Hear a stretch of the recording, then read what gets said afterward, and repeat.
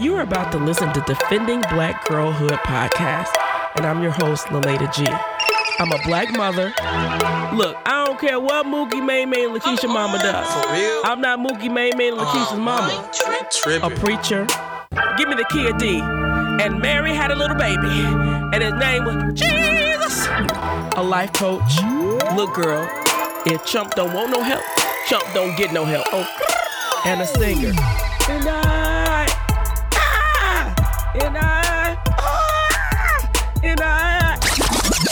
No, I ain't a singer. Most of all, I'm an advocate for black girls everywhere they are. And I'm telling you right now, I am unapologetic as hell about my fierce advocacy for black girls to be safe in their homes, schools, and communities.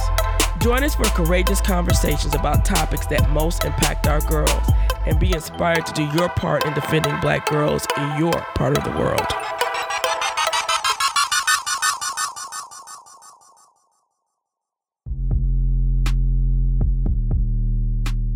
Some information may contain graphic, violent, or explicit language. Listeners' discretion is advised.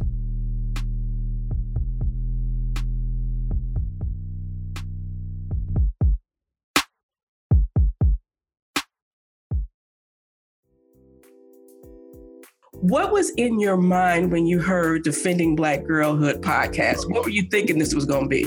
I think I was prepared for a little bit more of maybe a sanitized version of what you were saying. I think what you were saying was very just raw, very kind of visceral. I'm used to everybody kind of not getting it, not getting my experience, not getting my story, not getting what's going on with black girls right now. And when we were just in conversation about it, as a white man who doesn't have to care about this if he doesn't want to, your response to how Ground Zero hit you really rendered me pretty speechless, and that's a hard thing to do. Myself and a lot of people I grew up with, a lot of my friends and family were empathetic and sympathetic to the cause of and to the injustices that we see the black community going through for centuries. And we sort of have read about these things and we think that we kind of get it. We can imagine putting ourselves in the shoes of those people and sort of imagining what that would be like, but we really don't. That's really not enough to understand what it's like to live that experience for a lifetime. I'm really excited about season 2, where we're focusing in on can black women heal, and looking at the various ways we can answer that question. And in thinking of that question, I came upon Dr. Mopan, and we had a conversation that was just really rich. And I felt like this was something that I wanted to bring to the podcast this season. Dr. Mopan, thank you so much for joining me today. Oh, thanks so much for having me. It's my honor. So we began talking, and in our conversation, you mentioned that you had listened to the Defending Black Girlhood podcast. What got you there? Yeah, I heard about your podcast from a coworker. We have a chat group amongst some of my coworkers that we just share books or podcasts or movies, things that people find interesting. And somebody shared your podcast, and I was really interested. I try and listen to and support local artists. And so I tuned in and I listened to the first episode, Ground Zero, and I was just captivated. I think I listened to it back to back 2 times because I wanted to absorb everything you were saying. Well, let me ask you, before we get to Ground Zero, what was in your mind when you heard Defending Black Girlhood podcast? What were you thinking this was going to be? I guess it caught my attention. It made me really curious because through my work and just from living in this society, I'm aware that there are really significant health disparities in educational attainment, wealth and income. And I know that Black girls are one of the most vulnerable groups in our population. And I've lived in Madison for about 5 years, and it's a fairly white, it's not the most diverse place I've been. And I was just really curious to kind of hear what a local person was sort of saying and advocating for a part of the population that I don't think it gets a lot of visibility in Madison. Absolutely. So you listened to Ground Zero twice. Were you prepared to hear what I had to say? I think I was prepared for a little bit more of maybe a sanitized version of what you were saying. I think what you were saying was very just raw, very kind of visceral. And it hit me on both an intellectual level of, you're talking about history and you're talking about psychology and trauma. but then you're also just talking about how those concepts impact the lived Black experience. And I think it shook me a little bit, and it kind of made me realize that there's a lot that I don't know, and a lot that I maybe thought that I knew about what the Black experience was like in our country, but it showed me that I was pretty ignorant, I think. So where did you grow up? Yeah, so I grew up in a pretty small town in rural Washington state. Mostly a pretty white town. I use the word crunchy. It was kind of a progressive hippie vibe to it. Okay. Very liberal, but also very white and very sheltered. So you shook me when you told me about your response, because I think having been a Black girl, now a Black woman, I'm used to everybody kind of not getting it. Not getting my experience, not getting my story, not getting what's going on with Black girls right now. And when we were just in conversation about it, as a white man who doesn't have to care about this if he doesn't want to, your response to how Ground Zero hit you really rendered me pretty speechless, and that's a hard thing to do. And it really touched me, but it also inspired me, because I thought, wow, what I had hoped for this podcast to do, I'm getting a chance to hear that it's doing it. When you go into something like this, you hope that what your intention is met. You know, my hope was that all of those who had the opportunity to defend Black girlhood would listen to this podcast and be inspired to do so. But you don't know until you put it out there and give people an opportunity to listen to it. One of the things that you said was, you talked about how book knowledge wasn't enough for really understanding the experience of Black girls and Black women in America. Could you just expand on that a little bit? Yeah, absolutely. I think myself and a lot of people I grew up with, a lot of my friends and family, were empathetic and sympathetic to the cause of and to the injustices that we see the Black community going through for centuries. And we sort of have read about these things, and we've read some James Baldwin, or we've read some of these accounts of kind of fictionalized or real life accounts of what people go through. And we think that we kind of get it. We can imagine putting ourselves in the shoes of those people and sort of imagining what that would be like. But we really don't. That's really not enough to understand what it's like to live that experience for a lifetime. Right. I think a lot of it comes from a lot of the barrier of white people not understanding comes from the discomfort that takes place when we really put ourselves in that situation. And it's uncomfortable to think, well, am I contributing to problems? Am I contributing to the discomfort that people feel? And so I think people shy away from those uncomfortable feelings in us. And it's easier to just read a book, post something on social media and say, I get it, I'm with the cause, without really doing the work of trying to understand what is it like on a daily basis. And so I think that one of the powerful things of your podcast is that it kind of cuts through all that, and it just grips you in a visceral way, and it makes you hurt along with the stories that you're telling. I think it raises a lot of emotions in people when they listen. And I think that's powerful, and that's where change begins. That is so beautiful. And I absolutely agree. One time I was on my way to do one of those diversity trainings. And to some point, even the trainings that I do, my eyes just kind of roll back in my head. Here we go again. And I really just stopped and I just prayed and I just said, God, how do I do something that's different? How do I do this work? And I think for many of us, when there's diversity trainings that we either give or receive, or we talk about equity and all of these inclusion conversations, we really are looking at it from an intellectual basis.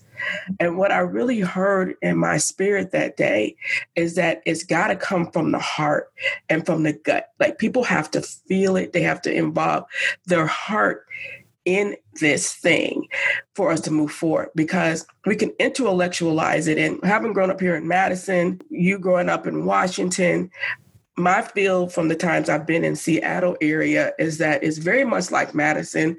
You have the UW, we have the UW. It's very intellectual, it's creative, it's liberal. But just like Madison, we're full of a lot of liberal bullshit, of people who get off on, like you said, kind of going through the motions.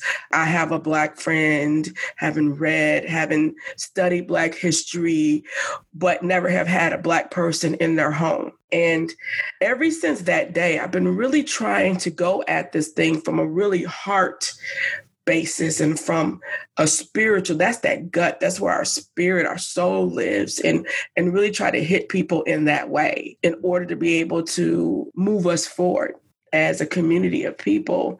So as we were talking last week, and one, you told me that you're a patron of my brother's podcast, Black Like Me. I told you if you become a patron of Defending Black Girlhood, I give one better than a shout out. And so now I have you on my show. I think that's better than the shout out, right? Absolutely. But as we continued our conversation last week, you shared with me that you're a physician. And then I'm thinking, oh my God, now we're getting deeper in this. And in sharing that, you shared a story with me about a patient that you serve. Could you talk about that here? Absolutely. And, really quick, just what you were saying, it really kind of reminded me. I just listened to episode 6 of your podcast from season 1, and you were talking a little bit about how the flip side of kind of modern race relations is that you mentioned that a lot of times you think white people are sort of afraid of offending or afraid of pissing off Black people. And I think that kind of got to this idea that we sort of intellectualize racism and how it affects people's lives. But there's this sort of superficial politeness between people where white people, we don't want to shake things up. We don't want to be accused of being that racist white person. We don't want to be a Karen or one of these people who ends up on YouTube. So I think that is a barrier a lot of times in sort of being authentic. I think it's a barrier to authenticity. I really agree, because I think white people are more afraid of being called a racist than they are of being one. Yeah. And so it keeps us stuck, because it's just kind of like being afraid of going to the doctor because you think something may be wrong. But unless you go, you're never going to get better if something is wrong. Or you can just get the belief that it's okay. But if I never go in, then it's not like the medical problem disappears because I don't address it. It actually gets worse. Absolutely. Yeah. So, the story that I sort of mentioned to you it was about 3 weeks ago now. I work in the hospital and I was called down to the emergency room to see a patient who needed to be admitted for an acute medical problem. And I read through the patient's chart. I got a little bit of their medical background. So I'm sort of thinking about the diseases, the conditions that they have. And when I walk into the room, there's this elderly Black woman in front of me. And instantly I have this internal monologue, I guess, going on where whenever I interact with people, it's impossible not to draw upon experiences from other people. And we automatically put people in categories. It's part of human nature. If you're talking to an older person or a young person or a man or a woman. And I think after listening to your podcast and thinking about these issues more over the last few months, I was very acutely aware of the fact that I could count on one hand the number of Black people that I've had true, deep relationships with in my life. And I realized that because of that, I didn't know this person's background, or I didn't know their culture, their lived experience as much as I would have if this were a white woman. Mm-hmm. And so as I'm talking to this woman, she was scared. She wasn't feeling well. She was overwhelmed by what was happening around her and to her. And your words were sort of playing in the back of my mind of the trauma from generations of abuse and neglect and violence that the Black women have sort of absorbed over the years, and how that's passed down culturally. But also there's science that tells us that our very genetics are actually affected by the trauma, by the stress of living an entire life under racism. I wanted to be there in the moment with this person and demonstrate to my patient that I was going to be there to explain things to her, to listen to her concerns, and try and not just treat the body in front of me, because it's very easy, when you're busy, you see a body that's sick and you need to treat the disease and move on to the next patient. But I really wanted to make this person feel like I was treating them as a whole person and not just another doctor who was going to make a diagnosis, ship them off to the next doctor. And so it really humanized that person for me in a way that otherwise I may not have been able to. That is so powerful. Honestly, I'm sitting here fighting back tears because I've been that patient and been in situations, scenarios with doctors that after my interaction caused me just to weep, because I felt so unseen and so uncared for. And I felt like I was just a body that was there. And it was like 15 minutes on to the next patient. And, when we're talking about the generational trauma, we don't have to go back hundreds of years to know the trauma that Black women have experienced in the medical field in the last 50 years. Yeah. to know that we have a lot of mistrust. We've had a lot of experiences that are questionable. Even just as early as the 60s, Black women were getting these forced hysterectomies. Yeah. And that has hit my family as well. We go in with a lot of distrust. And by the time we are sitting in front of you as a physician, we've gone through a lot of self-talk. We've gone through anxiety. We've gone through fear in order to get there. And usually whatever we're there for, it's been going on for a while. Like, we don't get that first pain and we show up. We learn to suck it up, because when we go in, we are not only sometimes misdiagnosed or underdiagnosed, we are questioned. So last year I was in an accident and I suffered a concussion, which the result thereof has been chronic migraines. And when I went into the doctor to recheck my medicine and saying I was still having migraines and needed something for the chronic pain I was still having in my neck and back, there was some questioning about whether I was appropriately using the medication, and some questioning about whether or not I was forthcoming in my characterization of the pain that I was in. And even most recently, I went in because I had a chronic cough that had started last year. It wasn't getting better. So I called, this is in April, May. And I just said, hey, I've been having this cough since October. These are my other symptoms. About 3 times on the phone, I was told, we're probably going to give you the COVID test. We're probably going to give you the COVID test. So I was trying to emotionally make myself ready for that. And here again, I'm telling you, I had this cough since October. Now it's April, May, and I'm just going in for it. So I get there and they examine me and I go through all these protocols, and then I'm screened through a verbal test and saying, I'm going to ask you some weird questions. Have you lost your sense of smell? Yes. Have you lost your sense of taste? Yes. And every kind of checklist. But at the end, she says, well, you don't have a fever, so we're not going to give you the COVID test. Mm-hmm. And I thought, here we go again. Yeah.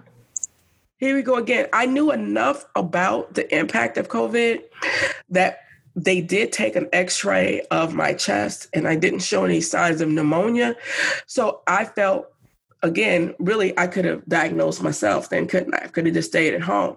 That, okay, because I'm seeing that my lungs are not showing a buildup of fluid, I know I'm not nearing pneumonia, but I left there yet again, just feeling underserved and underdiagnosed. Yeah, that's a frustrating story to hear you tell, because I think the way that you're able to sort of very kind of clearly and describe what you went through, I think a lot of people probably aren't able to have the platform that you have to share that experience. And, I think unfortunately that experience probably extends beyond just what you experience within medicine. I talked with a lot of my white friends about, do you think there's something different about this moment in time where people seem to be listening up to what people of color are saying and finally taking them serious and believing them? And I think, unfortunately, for too long, white America has felt very comfortable denying the lived experience of Black America and just sort of coming up with rationalizations, excuses, saying, well, it's probably not as bad as they say. This is a one-off experience. I'm sure that nurse may have just been having a bad day. Whatever it is, I think we're very good at making excuses for these sort of, I don't know if you want to call it microaggressions or just racial abuse, as some people would call it, these sort of just ways of not taking your experiences seriously. And I think that happens on so many levels. Yeah, and I think that's a great conversation to have amongst white people to really kind of dig at. I think, and I don't know who came up with the terminology of microaggressions. I think I'd like to hear more of just aggression, you know what I mean? Or even macroaggression, because after a while, it's not that little small thing. When they talk about microfacial expressions, it's those nanosecond moments in time where your face grimaces or smiles. If you're not paying attention or if you don't slow it down by a camera, you won't even know that it's happened. So I think even to call them microaggressions, and we know that this is something that is well used amongst professionals, amongst just folks just talking about it. To call it a microaggression really diminishes the impact and maybe even sometimes the intent of what's happening, because it's not a nanosecond when we're having these microaggressions. It's a doctor visit. It's me going into Sephora at the mall and being followed around by the plainclothes security guard because he thinks I'm about to steal something, when statistics going to say it's probably going to be an 18-year-old white girl that's in Sephora shoplifting. Like, what would I look like at this station in my life to be in Sephora shoplifting? But, so it's these aggressions really that hit us. And Dr. Mopon, I'm actually asking that question too. On one hand, you're kind of glad as a Black person that some of these movements are happening right now. On the other hand, in some ways, I'm just calling bullshit. It's like, so now we're looking at Uncle Ben being on the box of rice. Now we're looking at Aunt Jemima. Throughout the years, they took the rag off her head and tied it around her neck, but they still had the rag, right? And it's still this Black woman. So now we're talking about things like that. Now we're talking about the SAT scores and all these things. I'm thinking, like, what the hell? Like, what did it take to get here? And wasn't Aunt Jemima on that box? My whole life, Aunt Jemima has been on a box of pancakes. Yeah. She just changed how she looked. So part of me is a little suspicious, but at the same time, I'm thinking, well, I'm glad, but what is this a window? Is this a change? Is this a shift? Or is this just a moment in time until people forget George Floyd's name or Breonna Taylor's name? What is this? Are we going to have to sacrifice another Black person to get to the next level of rights that we deserve as Black people, in this country? You're making me mad. Not you, but this topic is making me mad. No, I was already mad. So I'll ask you, and it's really a broad question that I don't expect you to answer fully, but like, how do you, as a white person, as you're talking to your white friends, I think, one, you're talking about, you're asking them these questions, which I think that's a fantastic conversation for white people to have with white people. But the second part of it is, I'll ask you, is how do you keep it going? Because I don't know how to keep it going as a Black person, because we've protested, we've died, we've been sacrificed. We've done all of these things in order to gain equality as Black people in America. So as these new things are coming down, how do you as white people keep it going? Yeah, thanks, Lolita.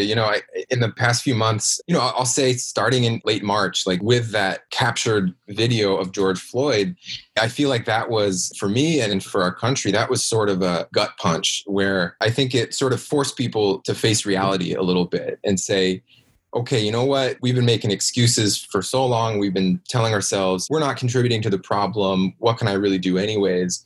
But when so many of us saw that video and then we started just listening to what people were saying and realizing this is not a new problem. This has been going on for decades and for centuries. It really shouldn't take something like horrible like that happening to wake us up. But honestly, I think a lot of us are kind of realizing that when Dr. King said that the arc of the moral universe is long and it bends towards justice, that's great, but it's not like it's just going to happen on its own. We don't have the luxury of time to just wait for justice to come. And I think there's enough people shouting loudly enough that the time was yesterday, the time was last year to start making these changes. And there's no excuse anymore. If another George Floyd or another Tamir Rice happens, like, it's too late already. Right. Once I started pulling on that string a little bit and realizing, oh my God, there's injustice around us every day in 2020.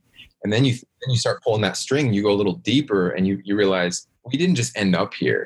Our society didn't just accidentally happen with this inequalities in wealth and income. And there's a history behind us. And I think that people are realizing that white supremacy has been ingrained in the fabric of our country since the beginning. And it hasn't just magically gone away. We came up through history and our past is still with us and we are products of that past. Absolutely. It's kind of just like I was having a conversation with someone about kind of the insidiousness of racism. And what I said was, like, take, for instance, the fact that at some point somebody made a decision to add fluoride to our water. Mm-hmm. And it's in all our water now. And whether or not I signed up for fluoride, whether or not I agree if fluoride should be there, it's in my system because it's in my water. And so that's kind of like racism in America and throughout the Americas, is that it's in the system. You don't have to have signed up for it. You don't have to even have agreed to it to be impacted by it. And I think when we start understanding, it's almost just like air, and that if you are not intentional, because I can intentionally get bottled water and brush my teeth with bottled water, but still I'm probably going to get some fluoride even through my shower, through my skin. So the intentionality must be in place. It's not good enough to say, well, I've never done a racist thing, or I'm not racist. I didn't own slaves. My family didn't own slaves. We came over here in the 40s. But even when you dig down with that, you realize that a lot of the European immigrants who came over in the early 19th century, it was because of the result of the production of what slaves were doing. We had a bustling system with the copper or with the cotton and with the molasses that rum was being made from, that created all kinds of jobs that incentivized Europeans to come over to America. And they may have been working up north, but it was still a result of slave labor. Yeah. I asked you, and you kindly did it. I asked you if you would make a response to a review to the podcast. And you said some really, really great and powerful things. It just was so powerful. You know, you being a physician is powerful, but also you're a powerful writer. Thank you. Yeah, I really enjoy the way you write, the way you express, the way you kind of process things. But one of the things that you said was you put a call out to white people. You said, listen up, white people, we have a burden of responsibility to hear these words and help create change. Why do you think it's important for you as a white person to make a call of action to other white people? Yeah, absolutely. Unfortunately, I think there is still a level of resistance among many of the white people I know, where if, unfortunately, there is this stereotype people still hold on to, where if they hear a Black person talking about something with anger, that I think, unfortunately, it turns a lot of white people off. Mm-hmm. The way the Reverend Alex G talks about justified anger, there is justification in being angry. And there is justification in having mistrust in the medical community because of our history. And I think if it takes a white person who somebody considers safe, somebody thinks, I'll listen to what this guy says because he's not angry, he's just speaking up. If I can compel that person to snap out of it and listen, then I consider that a positive, as long as it's a start. They need to pick it up from there and start to do the work themselves. But if I can push other people to sort of start being open-minded and listening, and then, as soon as they hear what you're saying, I think they'll be enraptured just the same way I was. But I think there's that barrier where they're hesitant to put themselves in that uncomfortable space of, here's somebody who's angry, are they going to be angry at me? And it's easier to just not engage. And I personally don't feel responsible for the racist actions of our history. I wasn't personally involved in those crimes against humanity, but I am a direct offspring of that system. And the easy thing to do for me is just to go about, live my life, be comfortable. And there's a very good chance that I will not have to talk about these issues if I don't want to. Mm-hmm. But I really feel like that does a disservice to myself, to my fellow Americans. It's a way of sort of lying to myself and not being authentic with my heritage and with the future. My wife and I have a 14-month-old son, and I think about the world differently now. I think about, what will the world be like in 15, 20 years? Am I going to be having to explain to my son why we still live in a world with so much, equality and so much that makes me angry? And what did I do about it? And so I think the onus is on white people to start making waves and make people listen up. I love that. And I think what I really encourage people to do, white people who are listening right now, to do is do that personal work first and do it deep. Mm-hmm. Because I think sometimes it's easy to get a little bit of information and then go run into the hills shouting. And you haven't done that internal work. You haven't done that struggle that you talked about earlier, that none of us as humans like to do. We don't like to do the tough internal work.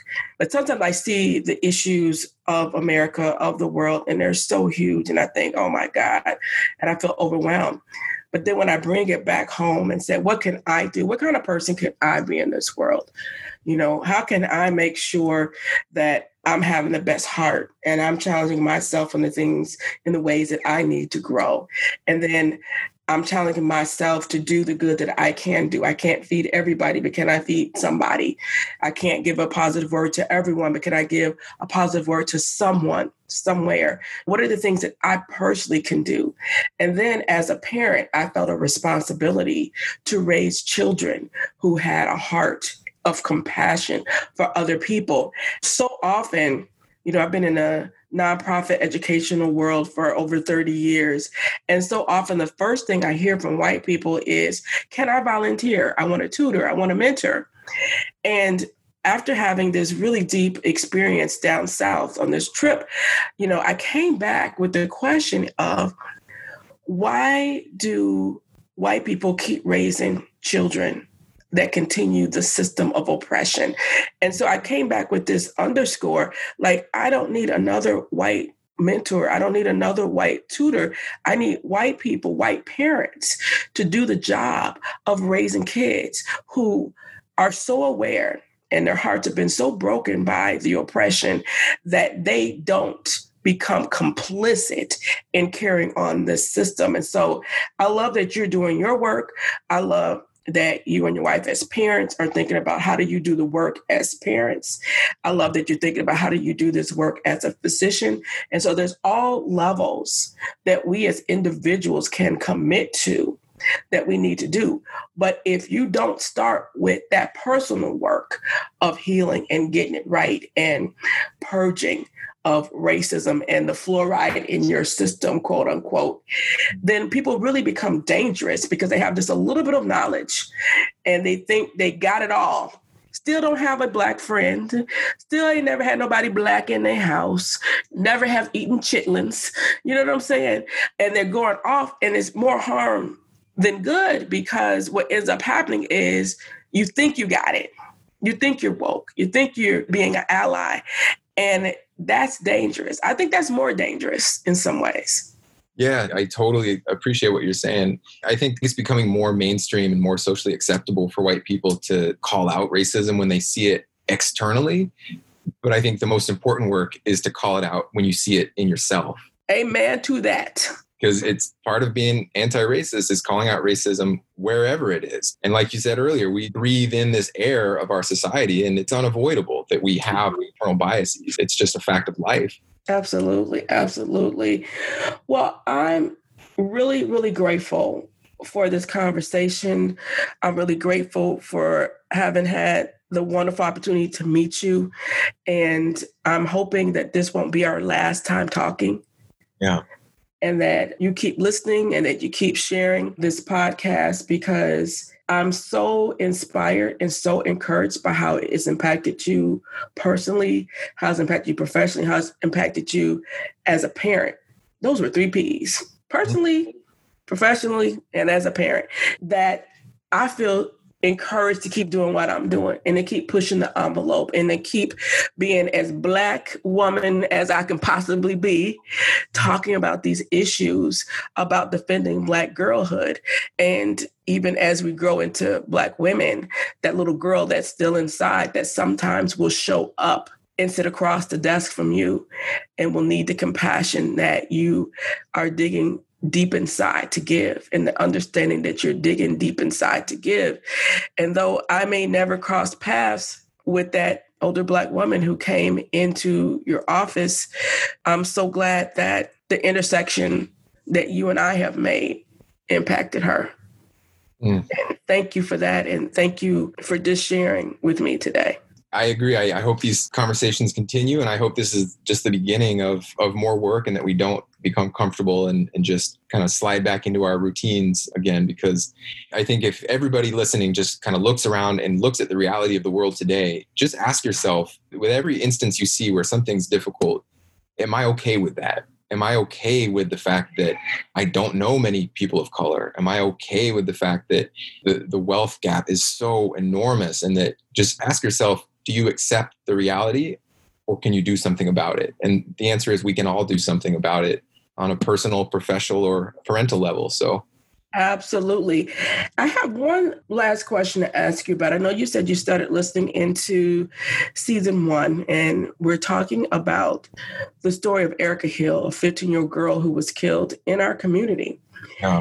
And one of the things that really struck me about that story, and you're probably not at the point where I'm going to talk about this yet, but there was a point in 2004 prior to her disappearance that she went into a doctor's office because there was a severe injury to, I think, her finger, her hand in some kind of way. And when she was asked to disrobe so that she could be examined, her mother took off with her. And it just makes me think about the opportunity that doctor's office, that nurse had to intervene, and just thinking about, at that point, social services was called, so something seemed suspicious about it.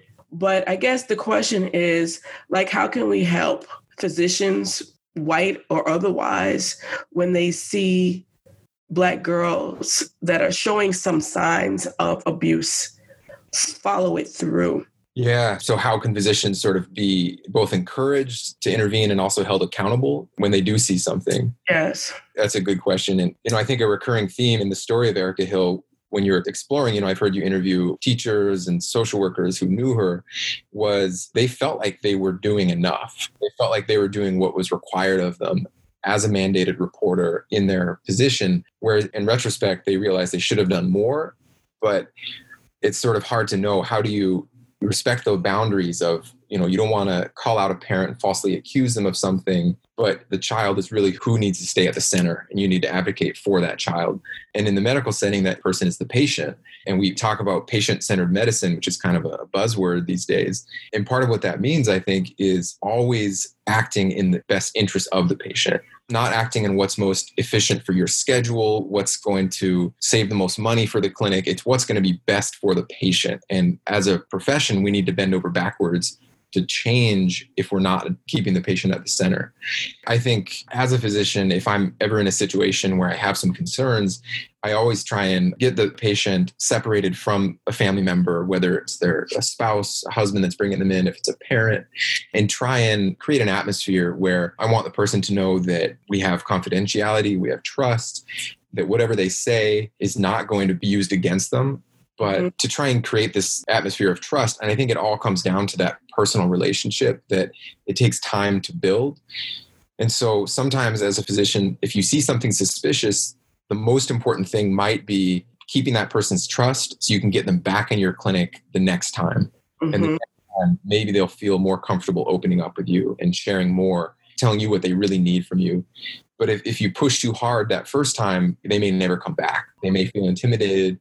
In Erica's case, her mom sounds like got wind of somebody who was suspicious of her and was going to start probing a little deeper. I think as physicians, if people kind of remind us to try and focus building that trust, building that respect between the provider and the patient, I think that's got to come first, but it's hard. Yeah, it is. And I think that's where that fear of racism comes into. And that kind of came out in some of the conversations I was having with school people, like with the teacher. She's like, I didn't want to be that white woman turned in a Black woman. And at that point, the default went to, like you said, the mom instead of a child in need of protection and services. And I think the fear looking like the racist by turning in a Black mother, I don't want to be that one, even when things are glaring, and just kind of going forth. And one of the things I'll share too is I went to your hospital, again, connected with my accident, and I was in triage, and a very sage nurse, she had been around your hospital for some time. She was doing what I can only imagine must be some mandated screening, where she was asking me, are you homeless? When have you eaten? Are you afraid of anyone at home? Are you being abused? All these kind of questions, which on one hand, when we're thinking about advocacy for people, because we know pain is hidden, we know that abuse is hidden, and that releasing of those secrets is almost sometimes like giving up your breath. So on one hand, it's like, wow, this is great. We have these mandated questions that the nurses will ask in triage. But at the same time, she never even looked at me when she was asking me some of the most deep and intimate and invasive questions. She never even looked at me. She's just typing on a computer. So have you been abused? Are you homeless? Have you eaten? And so in that moment, I am having excruciating symptoms, pains from my concussion. And in that moment, I couldn't even just be a patient. I couldn't just be a Black patient. I couldn't just be a Black woman patient. I had to advocate for others who I knew were going to come behind me. And as gently as I could say in that situation, I shared with her that this is my field of work and that it would be important when she's asking these very deep, intimate, intrusive questions, that she would make eye contact so that the people she's asking actually felt like she gave a damn about what she was asking them. And what was I met with? Well, I've been doing this for 20 years. I guess everybody can learn something new, huh? Even though I've been at this for a while. Sarcasm. Yeah. Sarcasm. When I should have just been a patient. I should have had the freedom to have just been a patient. I knew that there's going to be another Black woman after me. I knew there's going to be another woman who really was abused, who really was hungry, who really was afraid, that came after me. And I didn't even have the luxury just to be concerned about my own medical condition. And even when I did, it was met with that sarcasm. And it just threw me. It really just threw me. So that it's not enough even just to go through what you are mandated to ask. And even as you were talking about some of the professionals I've talked to regarding Erica Hill's story, it's not just enough to check off the list. It's not just enough to say I've done policies, because what I try to remind white people is that the policies that you have were written by you. Yeah. They weren't written with me in mind. They weren't written with Erica in mind. They weren't written with that 70-year-old Black woman in mind, so that they may be insufficient and really getting at what we need when we show up on the scene. Absolutely. And obviously I wasn't there, but I can just imagine if this nurse just walks in and kind of is businesslike throughout the entire interaction, I feel like she is obligated to, as a nurse, as a healthcare professional, to turn away from the screen and look at the patient and at least have, if she can have just 30 seconds, 60 seconds to say, okay, I'm going to ask you some questions. Some of these are going to be tough, but I really want you to know that these questions are so that I can advocate for you and we can do what's in your best interest. These questions aren't being turned over to the police, the social workers, the immigration services. I don't care if you're undocumented. We're just trying to figure out how we can help you. And then maybe that's all it would have taken. And then she could be busy. But yeah, I mean, that's heartbreaking to hear that because, you know, she's been doing this so long that she's got her routine down and damned if she's going to change because she's good at her job. But So now that my head doesn't feel like it's splitting open, I am going to revisit that because I know that her name is in my chart. And I am going to revisit that because as a Black woman, but also as an advocate for those who are being abused, you know, sexually, physically, it means something to me that these questions are being asked because it is a great opportunity to catch folks. But it also means something to me that they're being asked in a way that you will never get the real answer. Yeah. Well, thank you once again, Dr. Mopon. I really appreciate you. I appreciate having this conversation. And let's just keep talking and keep digging in at this thing. Absolutely. Thank you so much for reaching out to me. And I was touched when you took such an interest in my story. You could have easily just said, okay, yeah, thanks, you know, whatever. But the fact that we made this connection is very powerful. And I thank you. All right. Well, you enjoy the rest of your week and have a great weekend. Take care. Thank you, Leda. I look forward to doing more of your show. Thank you. Talk to you soon. All right. Thank you. That was a good conversation. And look, we mean this thing. We are not playing. We are committed to defending Black girls. And look, we want you to get involved. Please visit laleda.org to explore the work that we are doing to defend Black girls to be safe wherever they are. And look, while you're there, please sign up for our mailing list so that you will not miss one single Fearless conversation.